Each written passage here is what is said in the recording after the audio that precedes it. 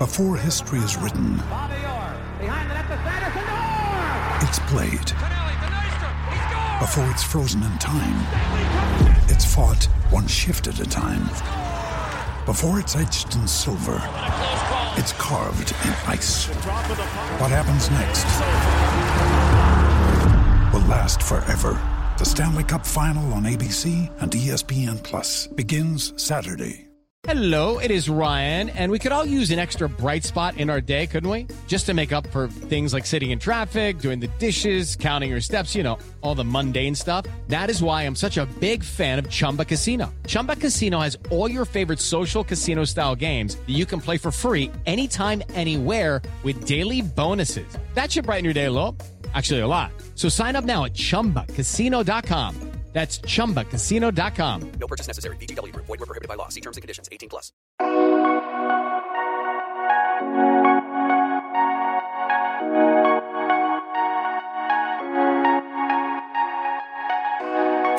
Welcome in, everybody.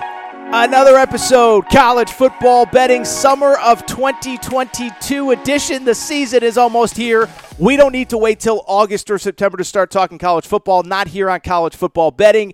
And we are bringing you another one of our off-season, preseason preview episodes. It's hard to believe, but we are really kind of inching towards this college football thing, right? SEC Media Days is next week. Once that happens, I think the feel is in the air. We're not that far from camp. From camp, we obviously get to week 0, week 1, and we are off and running. Last week on College Football Betting with Aaron Torres, we did the SEC East over-under win totals, and today we focus on the SEC West. Today we focus on the SEC West, a very interesting division. I think a division that we all agree is the toughest conference in college, toughest division in the toughest conference of college football. And really, once you get past Bama, the reigning SEC champ and national runner-up to Georgia, this division is wide open. Texas A&M is interesting, but are they a year away? LSU is rebuilding. Ole Miss, Arkansas coming off great seasons. So we're going to get into all 7 of these teams. I'm going to give you my best and worst bets. Just a couple quick notes before we get started. One, obviously a ton of preseason content coming. If you're not subscribed to the podcast, make sure to do so. Go ahead, find us on YouTube. Give us a subscribe there. That really does help us kind of grow this show. And then beyond that, make sure if you missed last week's episode covering the SEC East over-under win totals, make sure to go ahead and download that episode. We are going to be doing all the conferences, all the divisions in some cases, certainly in the SEC and in the Big Ten. And we're going to hit on the Pac-12 later and the Big 12 later. We're also going to hit on conference title odds as we get closer to the season. We'll hit on Heisman odds. We'll hit on Week 0 lines. Then we'll hit on Week 1 lines, and we will be off and going. The only reminder I would tell you outside of that, the one thing I always promise on college football betting, whether it is in this off-season content, whether it is once the season begins, we never hand out guarantees, locks, this and that. Now, there are 2 bets in the SEC West that we're about to get to in a minute that I really do like. But I don't want you, the only goal of this show, let me put it this way, is to get you the best information possible. Just because Torres likes this doesn't mean that you have to like this. Just because Torres says stay away doesn't mean that you have to stay away if you feel differently. But I want to get into it. I always give that caveat. This is not one of those shows where I give out a 1-900 number and I beg you to call and sign up for this. I just want to get you the best information possible. And so with that said, let's get into it. First of all, I'll say this. The best bet in the SEC West, listen, it's always Alabama. And we're going to get to Alabama in a minute. But I want to start somewhere different. Because of every preseason bet that I have seen, there is one that I like more than anybody else. And I can't believe I'm saying this. My favorite over-under win total bet as of right now, all of these are courtesy of DraftKings Sportsbook. Make sure to go there. Link is in the show description. It is actually the Mississippi State Bulldogs. That sounds crazy, but their over-under win total is only 6.5. The over is -125. The under is +105. And I told you, I don't bet all these. Mississippi State is one that I will be betting. I'm going to ride with it. I told you last episode I went 5 for 5 in my preseason over-under bets last year. This is one that I really like. I like the over, and let me explain why. First of all, as I just said, the over is set at 6.5. Last year, Mississippi State in the regular season went 7-5. So essentially, you're just asking them to match their output in year 3 under Mike Leach that they had last year. But why I like Mississippi State is a couple reasons. First of all, if you look at that 7-5 record, it's actually very deceiving. One of their out-of-conference games, it was a game at Memphis. Many of you may remember, very weird deal where Mississippi State downed a punt. Memphis picked it up and returned it for a touchdown, and it stood on the field. It cost Mississippi State that game. So that was one win in the win total that should have absolutely been there, that absolutely wasn't there. Mississippi State at worst should have been 8-4. And I would add to it, a few weeks later, they played LSU at home in a game where they outgained LSU by over 100-plus yards in that game. I'll be honest, it was the game that I knew that Coach O was kind of screwed. LSU ended up winning the game by 3, but Mississippi State was probably the better team if you watch from start to finish. And of their 5 regular season SEC losses, 3 of them were by 3 points or less. And so I think it's fair to say they go 7-5 last year. They were probably closer to a 9-3 team than they were to a 6-6 or 5-7 team.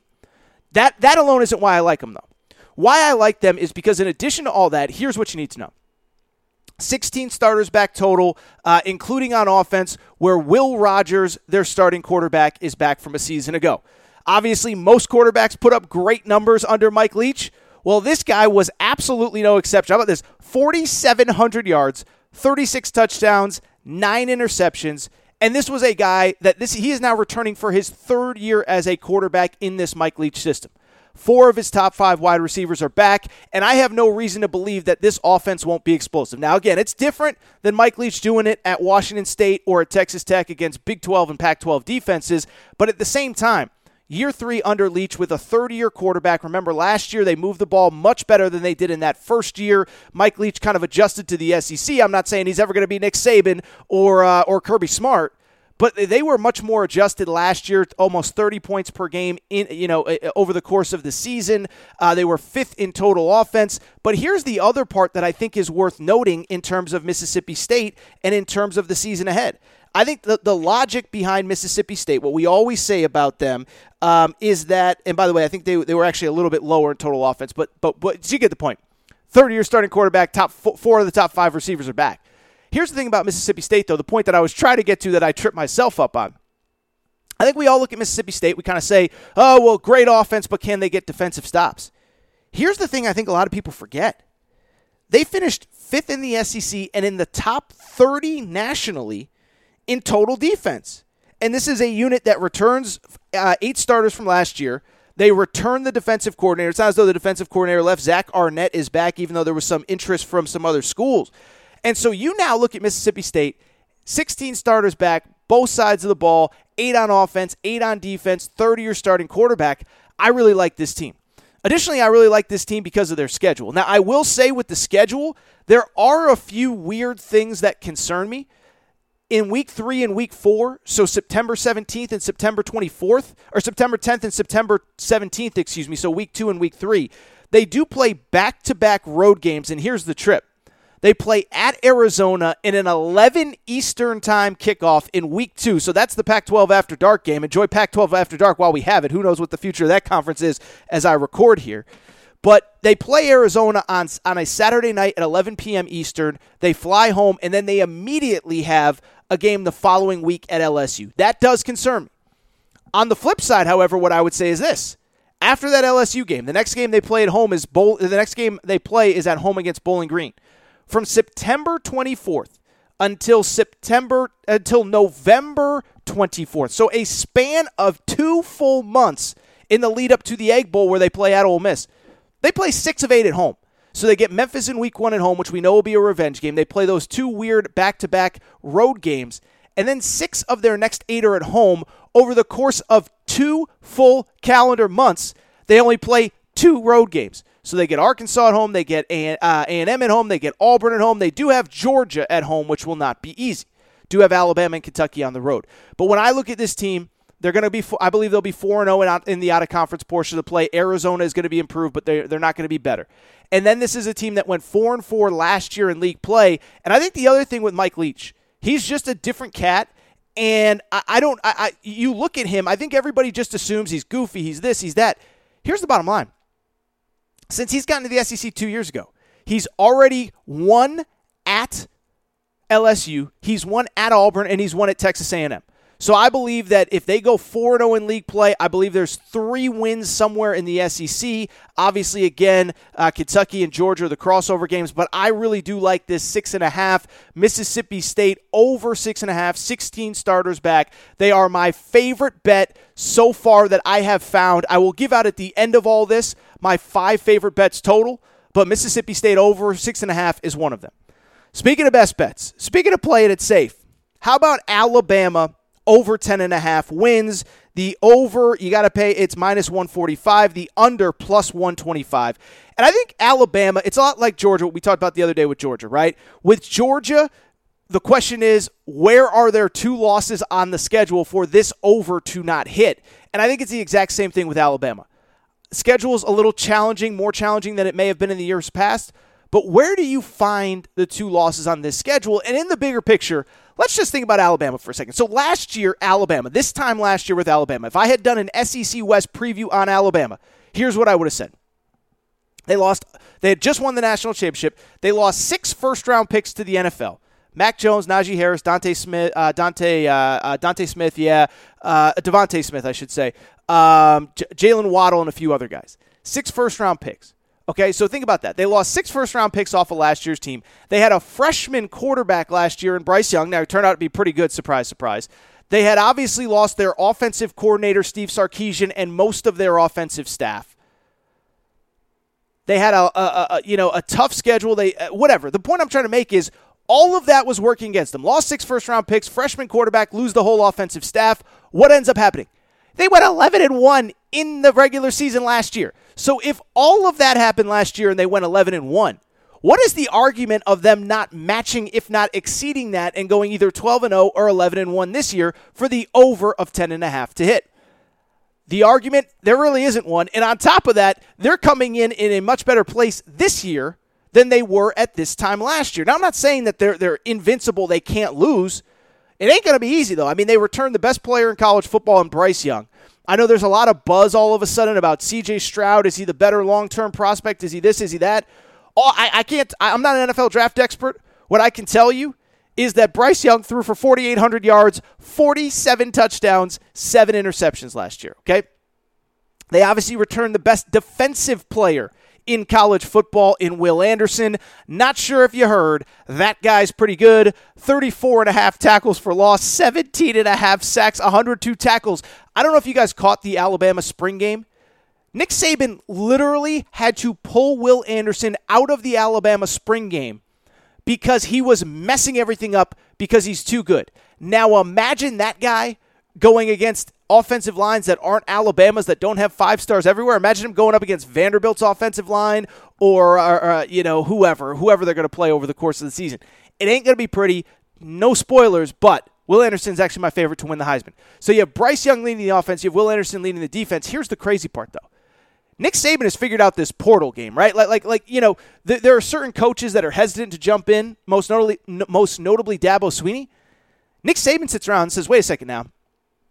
I can come out of the season, and instead of relying on a guy that's never played meaningful college football or a true freshman coming in the freshman class, I can just go out and pick and choose the players that I want out of the transfer portal? Oh, boy. And Nick Saban has done that to a T over the last couple years. This offseason, he plugged every hole he had, and I think upgraded some units that he didn't even need to upgrade. At running back, they got talent. Obviously, they lose Brian Robinson off last year's team. But they went out and they decided, you know what, we want to upgrade at the running back position. They went and got Jahmyr Gibbs, 5 yards per carry, 13 yards per catch out of the backfield at Georgia Tech last year. That was at Georgia Tech with not very good quarterback play, not very good line play, not very many deep threats in the wide receiver position. If he can average 13 yards per catch, 5 yards per carry, imagine what he can do at Alabama.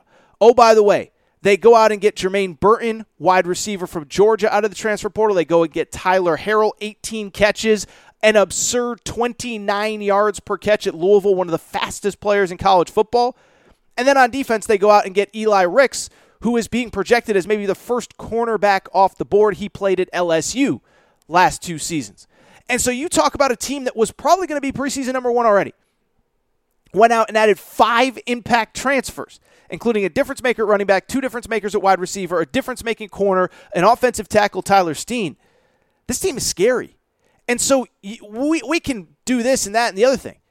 Their over-under is 10.5. DraftKings Sportsbook. I encourage you to check it out and make sure to go ahead and do what you do. I'm not telling you what to do and what not to do. But even if looking at the schedule, you say the schedule is pretty tough, find me the 2 losses. The schedule is difficult. I will give Alabama that. I will give people who are not confident in Alabama that. The schedule is pretty tough at Texas, at Ole Miss, at Arkansas, at LSU, at Tennessee. That is not easy. For mere mortals, I would be worried. Those are 5 teams that are probably going to start in the preseason top 25. Tennessee is obviously a sexy pick out of the East. Maybe not LSU. Maybe Tennessee is a sexy pick out of the East. Arkansas coming off a 9-win season. Ole Miss coming off a 10-win season. I'm going fast here. But Texas, obviously, with the hype with Quinn Ewers. LSU, all of those games are on the road. Obviously, Tennessee at home, or Texas A&M, at home, and Auburn at home. With that said, it's Nick Saban. I don't see the 2 losses. Forgive me. Give me the over of 10.5 with Alabama. So it's interesting. On the SEC East podcast, I did the most undervalued team that I believed in the SEC East. Well, in the West, I believe that Mississippi State is probably that team. We just talked about them. So I'm not going to get into Mississippi State here. But I will say, I do think there's one team that's maybe a little bit overvalued, and that's Ole Miss. Now, Ole Miss to me kind of reminds me of that overvalued team I talked about in the East last week with Kentucky, where I have concerns. But you look at the schedule, their over-under, by the way, is 7.5 wins. This is Ole Miss. 7.5 wins. The over is minus 135. The under is plus 115. I do worry about them, but I'll also readily admit that I don't know where the 5 losses will be on the schedule. Why am I worried about them? Well, let's just go back to last year. First of all, historic season. Credit Lane Kiffin. I think he answered a lot of the doubters last season who said he's goofy, he's this, he's that. No, he's a great head coach now. Got his flaws. He's not perfect. But I really do think he learned from the Nick Saban experience, learned from the Florida Atlantic experience, and has Ole Miss rolling. 10 wins in the regular season. First time in school history that ever happened. Go to the Sugar Bowl. They obviously did lose to Baylor. Here's where the concern with Ole Miss comes in. One, they lost a lot. They lost a lot of production, especially on the offensive side of the ball. Obviously, Matt Corral, now with the Carolina Panthers, 3rd-round pick. He is in the NFL. So, too, they also, in addition, lost their top 4 running backs, Jerry Ely, Snoop Connor, Henry Parrish, along with Matt Corral, and their top 4 wide receivers as well. And this is the part that I think is important when I'm worried about Ole Miss. It's not just that you lost all that talent. It's not just that, oh, by the way, on top of all that talent that was lost, you lost 6 starters on defense, including some of your biggest difference makers, Chance Campbell, one of the best linebackers in the SEC last year. Where my concern with Ole Miss also comes in is this. Their offensive coordinator. I know Lane Kiffin basically is in charge of the offense, but Jeff Lebby left to go to Oklahoma to work for Brent Venables in the same position. Their defensive coordinator, DJ Durkin, who really flipped that defense around last season, he left to become the defensive coordinator at Texas A&M. And so you really look at last season. You can make the argument that of like the 20 most important people in the building, outside of Lane Kiffin, virtually all of them are gone. Now, an Ole Miss fan would sit there and say, Torres, yeah, we lost a lot, but we brought in a lot through the portal. And I can't fight that. Obviously, Jackson Dart is the headliner, quarterback, 4-star, played at USC last year. Beyond that, Zach Evans, one of the great high school running backs of the last 5, 6, 7 years. He actually committed to Georgia at one point, played at TCU last year, was excellent at TCU. He has also transferred to Ole Miss, to play for Lane Kiffin. Michael Trigg, a former high 4-star, low 5-star tight end who played last year at USC. He transfers in with Jackson Dart. Jalen Robinson, really good wide receiver from UCF. Another great wide receiver, Jordan Watkins from Louisville. So you go on and on down the list. And it's worth noting, too, Ole Miss did also add a couple difference makers on the defensive side of the ball in the portal. And so what I would say is, I think you can see it one of 2 ways. You could say, man, they lost a lot, but they loaded up on a lot. But where I come from is they lost a lot. You're asking a lot of guys to play roles that they haven't, and they're all new to campus. And you're asking them to do it under a mostly new coaching staff. That is where the concern comes in for me. And also, the other concern is this. Last year, I think Ole Miss, they did win 10 games. But a lot of those swing games were at home, right? They play Arkansas at home, win by 1. They play A&M at home, they beat A&M. Obviously they play Vandy every year in the out-of-conference, and so they beat LSU at home. Or I think I said the out-of-conference on Vandy. Obviously, that's a cross-division game. This year, a lot of those games are on the road, right? So now you have to go to LSU. LSU, I think, we're going to talk about LSU in a minute, but that game is still at LSU. It is at Tiger Stadium. They play A&M, a team they beat last year. Now it's on the road instead of at home. Same with Arkansas, a team they beat by 1. That game is now on the road. And so you look at the schedule. The over-under is 7.5. I think they go 4-0 in out-of-conference play. They play Troy, Central Arkansas, Georgia Tech on the road, and Tulsa at home. But again, outside of Vanderbilt, where are the obvious wins for Ole Miss in conference play on the conference schedule?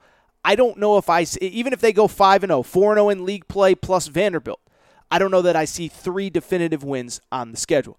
All right, that's what I want to do. I do want to take a quick break. I do want to come back, and we're going to hit on the other 4 teams in the SEC West. We're going to start with LSU. They are quirky.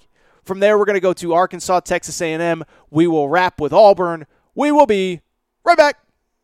Hey guys, it is Ryan. I'm not sure if you know this about me, but I'm a bit of a fun fanatic when I can. I like to work, but I like fun too. It's a thing. And now the truth is out there. I can tell you about my favorite place to have fun. Chumba Casino. They have hundreds of social casino style games to choose from with new games released each week. You can play for free anytime, anywhere. And each day brings a new chance to collect daily bonuses. So join me in the fun. Sign up now at ChumbaCasino.com. No purchase necessary. VGW Group. Void where prohibited by law. See terms and conditions. 18+. Okay, round 2. Name something that's not boring. A laundry? Ooh, a book club. Computer solitaire, huh? Sorry, we were looking for Chumba Casino. That's right. ChumbaCasino.com has over 100 casino-style games. Join today and play for free for your chance to redeem some serious prizes. ChumbaCasino.com. No purchase necessary. Void where prohibited by law. 18+. Terms and conditions apply. See website for details. Hello, it is Ryan, and I was on a flight the other day playing one of my favorite social spin slot games on ChumbaCasino.com. I looked over at the person sitting next to me, and you know what they were doing? They were also playing Chumba Casino. Coincidence? I think not. Everybody's loving having fun with it. Chumba Casino is home to hundreds of casino-style games that you can play for free anytime, anywhere, even at 30,000 feet. So sign up now at ChumbaCasino.com to claim your free welcome bonus. That's ChumbaCasino.com and live the Chumba life. No purchase necessary. VGW Group. Void where prohibited by law. See terms and conditions. 18+. I'm Victoria Cash. Thanks for calling the Lucky Land Hotline. If you feel like you do the same thing every day, press 1. If you're ready to have some serious fun for the chance to redeem some serious prizes, press 2. We heard you loud and clear. So go to LuckyLandSlots.com right now and play over 100 social casino-style games for free. Get lucky today at LuckyLandSlots.com. Available to players in the U.S., excluding Washington and Michigan. No purchase necessary. VGW Group. Void where prohibited by law. 18+. Terms and conditions apply. All right, everybody. I am back. Let's get to these other 4 SEC West teams, and I'll just say this, man. It just shows how challenging this division is. Just think about the 4 teams we haven't talked about. LSU, A&M, Arkansas, Auburn. 4 just historically great programs, historically relevant. And I will say with these over-unders, I don't think that any of these 4 teams, I think it could go either way. Now, Alabama is Alabama. But outside of Alabama, I think everybody in this division, maybe Mississippi State because of the reasons I talked about, they're an injury, a trick play, a broken play on special teams one way or the other. From hitting the over, from hitting the under, I don't think there's that much difference that separates any of these programs. What I will say, though, is this. Last week during the SEC East preview, I mentioned that if there was one team in the East that was just a total stay away to me, it was the Florida Gators at 7 wins. Well, as we transition to the West, if there's one team that is a total stay away to me in the West, it is absolutely Florida's cross-division rivals, the team that they play every year out of the West, the LSU Tigers. Now, listen, I love LSU, and I'll just say in general, I don't buy the whole Brian Kelly can't handle the SEC. Brian Kelly has won at every level he's ever coached. He won at the I don't know if it was D2 or FCS, Grand Valley State, whatever that is, somewhere in Michigan. He won at Central Michigan. He won at the Group of 5. He won at the Power 5. He won at Cincinnati. He won at Notre Dame. He turned Notre Dame back into a national power, something that people said could not be done when he got there. So I believe in this guy, but he's also inheriting a crazy situation. Remember, the last time that we saw LSU on the field, they had 40-something players for their bowl game against Kansas State. 40-something players. And that shows that, listen, as much as we all love Coach O, and I did love Coach O and I wanted him to work, I just think it's pretty clear that it's just, Coach O he needed to go. You lose to UCLA, you lose to Kentucky at LSU. That is unacceptable. No disrespect to a Kentucky or UCLA fan. It's just a fact. And so now we move on. Now we're in the Brian Kelly era. And I will say there are little glimmers to have optimism about LSU. The quarterback room is certainly interesting. 4 guys in the quarterback room. Miles Brennan, who admittedly was awesome in the very limited time. He was the starting quarterback the year after Joe Burrow left. The problem was he got hurt in the second game or third game of the season. He made 2 starts and he was done. He was really good, but he has not been healthy for 2 full years, really has not played meaningful snaps for most of the last 5 years. He's so old, he's engaged right now, okay? So he's like a 4th, 5th, 6-year senior who's already engaged. That shows you how old he is. I think he's good. It's just, can he stay healthy and how much rust is there? Garrett Nussmeier, who started late in the season. You bring in Jaden Daniels, a starter at Arizona. I'm out on Jaden Daniels. I don't believe in him. I just don't think he's that good, and maybe it's because I'm one of the few people that watches the Pac-12. And then you have Walker Howard, the freshman, who I don't think is going to get much experience this year. So I just bring it all up to say that quarterback room is fascinating, but we still don't know who's going to be the starter. But like I said, there are reasons for optimism. I mean, you have 3 guys in that room with starting experience at the Power 5 level. The skill positions aren't deep, but the talent is there. Obviously, at running back, the big news is John Emery, who missed all of last year, some academic stuff. He is back. And that wide receiver room is probably the one place that LSU is completely stocked the way that LSU needs to be. Obviously, Kayshon Boutte, I love the name. We talked about it on this show last year. We talked about it on the Aaron Torres pod last year. But Kayshon Boutte is back. He is the projected, maybe the top wide receiver in college football this year. And then a couple other guys that played last year, Jeray Jenkins, Malik Neighbors, Jack Beck. So, you look at this team across the board, the wide receiver room is good, and the defensive line does have some very interesting players coming back, including B.J. Ojulari and Ali Gay, who were both really, really, really good players. B.J. Ojulari is another guy that's projected as a first-round pick. The problem with LSU is twofold. Really threefold. One, we're not sure about the quarterback. 2, it's the depth issue that they had 40-something players in their bowl game, and they did do a good job in the portal. They added a bunch of marquee guys, Noah Cain, running back from Penn State, the quarterbacks that I just talked about. They actually pulled Miles Brennan back out of the portal after he left. Greg Brooks, a corner that played at Arkansas, Joe Fauci, a safety that played at Arkansas. So they added marquee talent, but is it enough, especially as the season goes on? That's what we saw with LSU last year. They started getting injuries, and they just didn't have enough bodies, and that's what I worry about this year. What I also worry about with LSU is the schedule. Listen, they open against an interesting Florida State team. Yes, Florida State was 5-7 last year. Yes, they missed a bowl game, but Florida State was very much improved over the second half of the year. I believe Florida State started something like, I want to say 0-4 last year. They start 0-4. They finish 5-7. So you do some simple math there. You start 0-4, 5-7. That's 5-3 down the stretch. You start with Florida State. That won't be easy. And then from there, you have the normal SEC schedule that is always a grind, and it's just tough if you're LSU. Florida State, the 2 cross-division games, you have Florida this year in the Swamp. You have Tennessee at home. Tennessee is obviously a much-improved team under Josh Heupel. Do you have the bodies to play that fast for 60 minutes, obviously with the way that Josh Heupel is going to play? And then you look at the rest of the schedule. At Arkansas, at A&M, at Auburn. And then you do get Alabama and Ole Miss at home. And so I look at this LSU team, I would probably lean under. I know LSU fans don't want to hear it, but I do think a 6-6 overall body of work at the end of the year, get to a bowl game, get some of these young guys reps, and then hopefully you clean up in recruiting. Coach O, I love him. This place was a mess, and there's nothing else to really say about it except for the fact that it's just a tough spot for LSU to be in. All right, let's keep the party going, and let's talk about a team that probably, I guess you could make the case that Auburn has had the most interesting offseason, but we're going to get to Auburn in a minute. Instead, the focus right now is on Texas A&M, By now, you know a lot of what happened in Aggieland over the course of the last couple months. They signed the #1 recruiting class of all time back in February. Lane Kiffin has his opinion on it. Nick Saban has his opinion on it. Jimbo Fisher reacts to both, most notably Nick Saban. And now we're entering a season where I think there's a very interesting dichotomy between the public perception of Texas A&M and the one behind the scenes. I think publicly, there's a lot of people, well, if they don't make the playoff, well, Jimbo Fisher, he's a bust and he's overrated and he's overpaid and he needs to be fired. Certainly you can't go 5-7 if you're Jimbo Fisher, but what's interesting is that I kind of get the sense internally that most Texas A&M fans believe that they're probably still a year away from really competing at the top of the sport. And I think the over-under, by the way, reflects that. Over-under set for 8.5, the over -150, the under set at +130.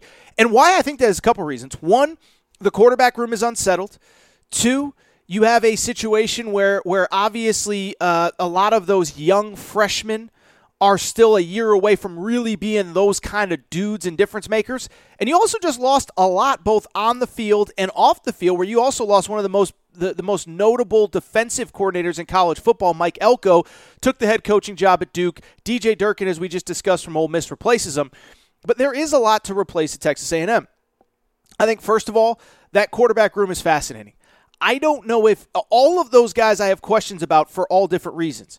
Haynes King was the starter last year, gets hurt in the second game, does not return for the regular season. How healthy is he? Super athletic, super straight line speed, but had an ankle injury, basically played a game and a half. What does he look like? Max Johnson, the second guy, is a transfer from LSU, was really good, but I think his upside is pretty low. If you need him to start, he's probably going to win you the games he's supposed to, but he's not going into Tuscaloosa. He's not going into an SEC championship game against Georgia and competing at those levels. And then you have Connor Wegman, 5-star quarterback, that everybody agrees is kind of going to be that dude a year or two from now, but is he ready right now? So it starts with the quarterback room, and then it's worth noting. You do bring back some key pieces, but you lose some key pieces as well. On the positive side, Devin Achane, star running back, a guy, I talked about Haynes King, straight line speed. Devin Achane has world-class, Olympic quality speed, if that was what he decided to get into. Last year was the second leading rusher behind Isaiah Spiller. 910 yards rushing, 7 yards per carry, 9 touchdowns. And again, this was as kind of the second fiddle to Isaiah Spiller. You do bring back your best wide receiver in Aniyah Smith, but you also lose Jaden Weidemeyer, a star tight end. So starting running back gone, starting tight end gone, second string running back is awesome and maybe ready for a breakout. But what about the wide receiver depth behind Aniyah Smith? I do think it'll be interesting. One of those 5 stars that we talked about, Evan Stewart, #1 wide receiver in America, is he ready as a true freshman to be a difference maker? And so plenty of questions on the offensive side of the ball, plenty of questions on the defensive side of the ball as well, where, again, you lose a ton up front, including DeMarvin Leal, early round pick in the NFL draft, Tyree Johnson. You lose a couple key linebackers, including Aaron Hansford. And so that defense is talented, but it's super young, new coordinator. I think it's going to take time. In terms of the schedule, it's certainly very interesting. So on the one hand, your first 4 games, you don't have any true road games. That's a positive. Now, one of those games is at home against Miami, and one of them is a neutral site game in the Southwest Classic against Arkansas. From there, however, it's where it gets interesting.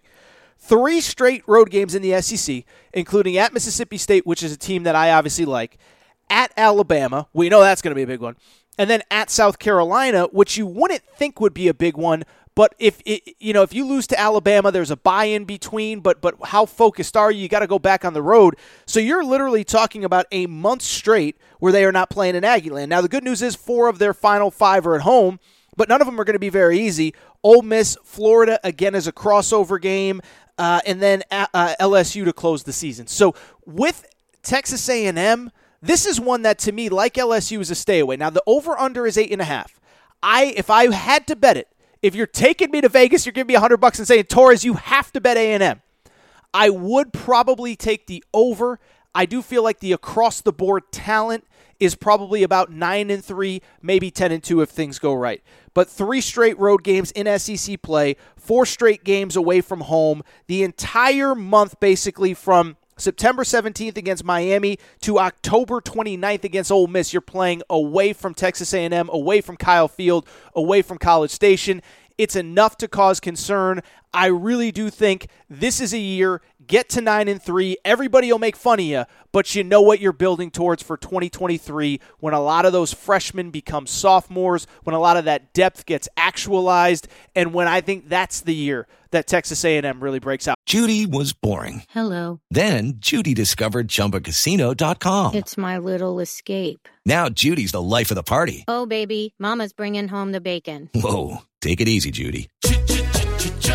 The Chumba life is for everybody. So go to ChumbaCasino.com and play over 100 casino-style games. Join today and play for free for your chance to redeem some serious prizes. ChumbaCasino.com. No purchase necessary. Void where prohibited by law. 18 plus terms and conditions apply. See website for details. Final 2 teams. First of all, Arkansas, fascinating team. Another one. I could see it going either way. On the positive, first of all, it's worth noting with Arkansas, the over-under is 7.5. Over one, the over is minus 145. The under is plus 125. And Arkansas is, of course, coming off a 9-4 season, 8 wins last year. So you're basically asking, can they repeat what they did last year in the regular season? Worth noting, a year ago, not only were they 8-4, but it was really just, it was an incredible year for Sam Pittman. Listen, they don't give National Coach of the Year to an 8-4 type program, but where he has elevated this program to in 2 years is absolutely incredible.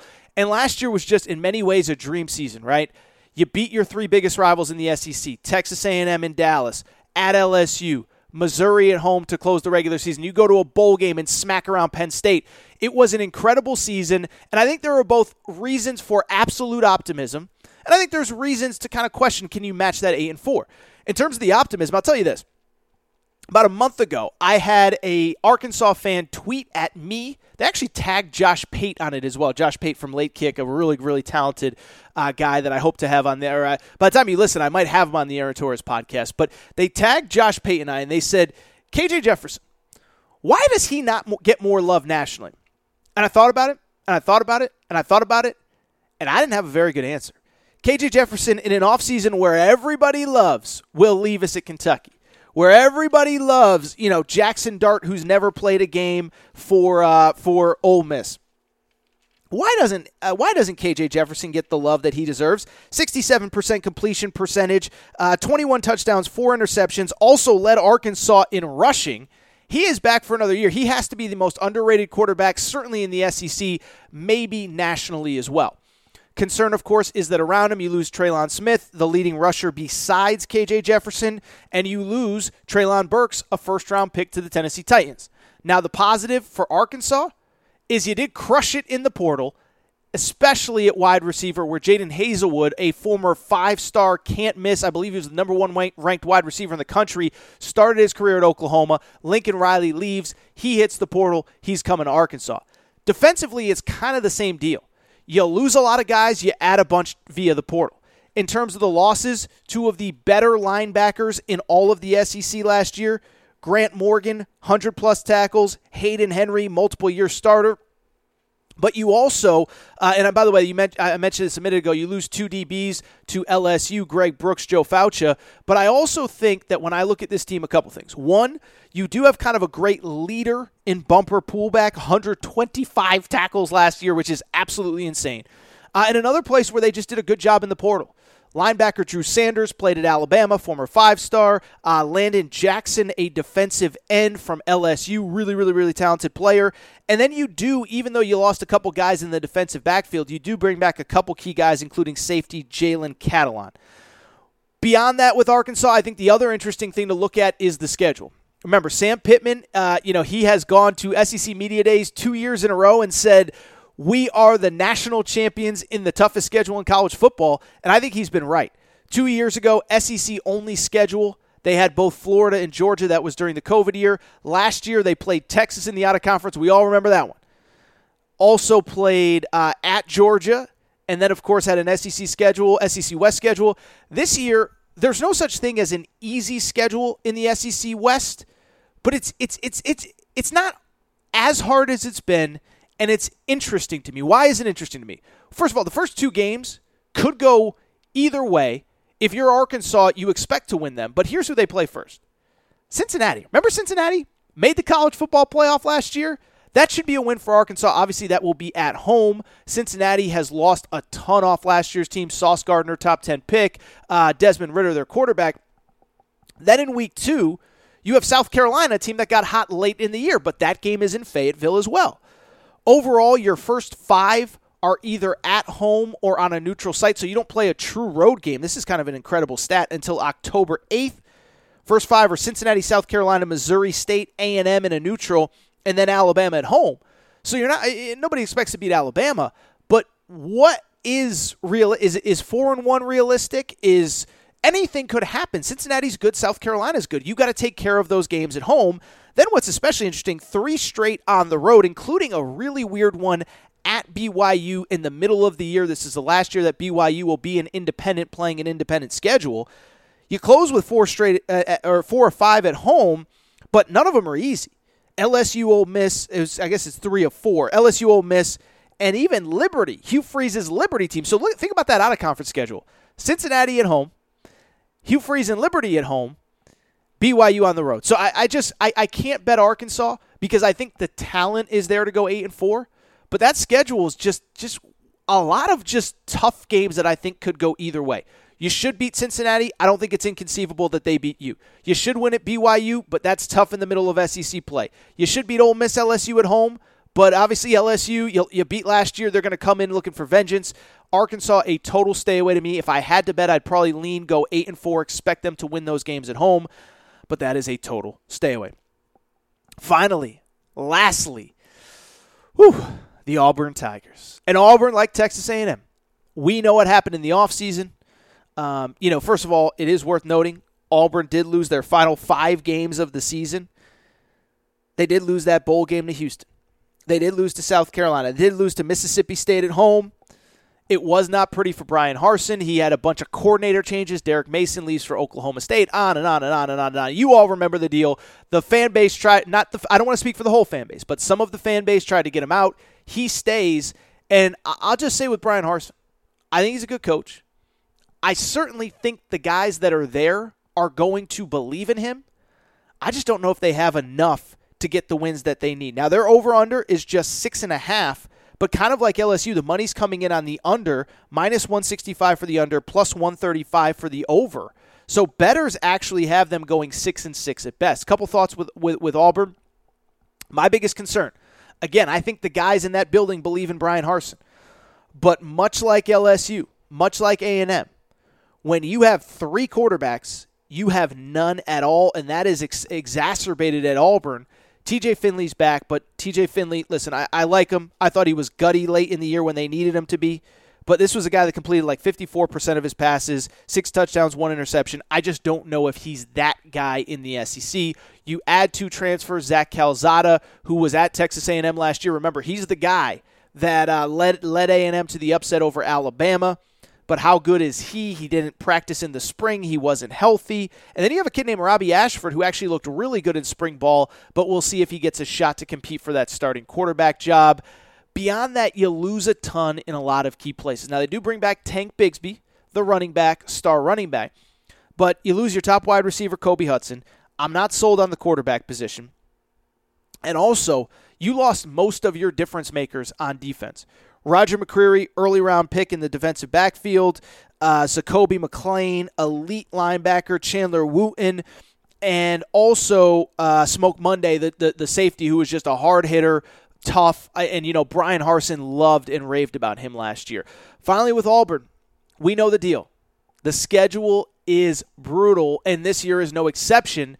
But even by Auburn standards, it is weirdly manageable. Now, why is Auburn's schedule always tough? Well, it's because, like Tennessee, they get Georgia and Alabama every single year. This year, they happen to get them both on the road. Not ideal in a season where you're trying to save your job, Brian Harsin. And what's interesting to me more than anything is that they get Penn State at home early in the season in Week 3. That, to me, you talk about one of the big swing games in all of college football. If Bryan Harsin loses that one at home, and I think it's possible. I don't think it's inconceivable that they win, though. But you lose that one at home, you're probably looking at right around 6-6, 7-5. That's definitely not saving your season. But if you win that game, and the first two games are Mercer and San Jose State, and your next two games are Missouri and LSU at home, you could be 5-0 heading into Georgia on October 8th. You also have Ole Miss on the road and Alabama, as I mentioned, in the Iron Bowl, Texas A&M, and Arkansas at home. I have no strong opinions. The final thought I would say on Auburn, and this is important, we've seen this before. If they lose that Penn State game, if they lose to LSU early, if they get smacked by Georgia, let's say they lose Georgia, Ole Miss, and Penn State. That's all before their bye.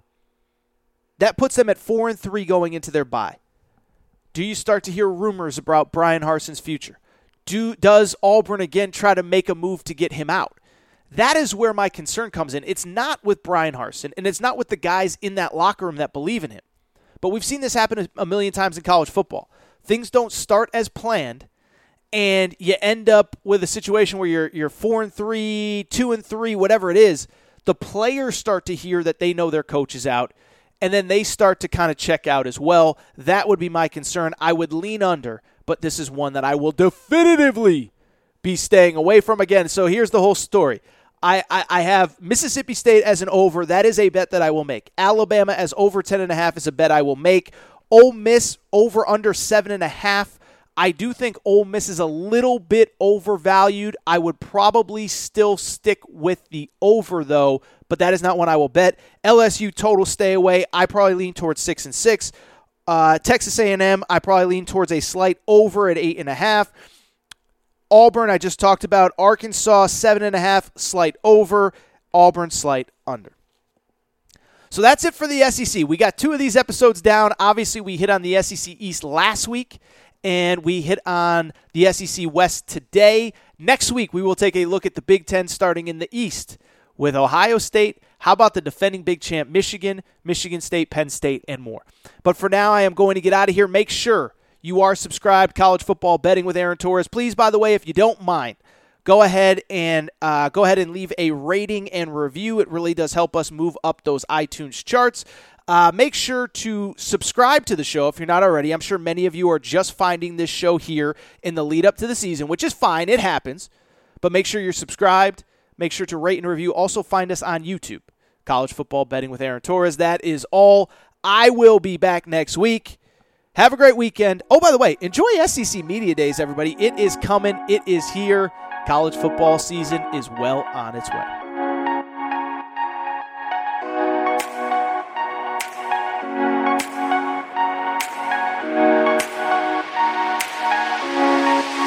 With Lucky Land Slots, you can get lucky just about anywhere. Dearly beloved, we are gathered here today to... Has anyone seen the bride and groom? Sorry, we're here. We were getting lucky in the limo and we lost track of time. No, Lucky Land Casino, with cash prizes that add up quicker than a guest registry.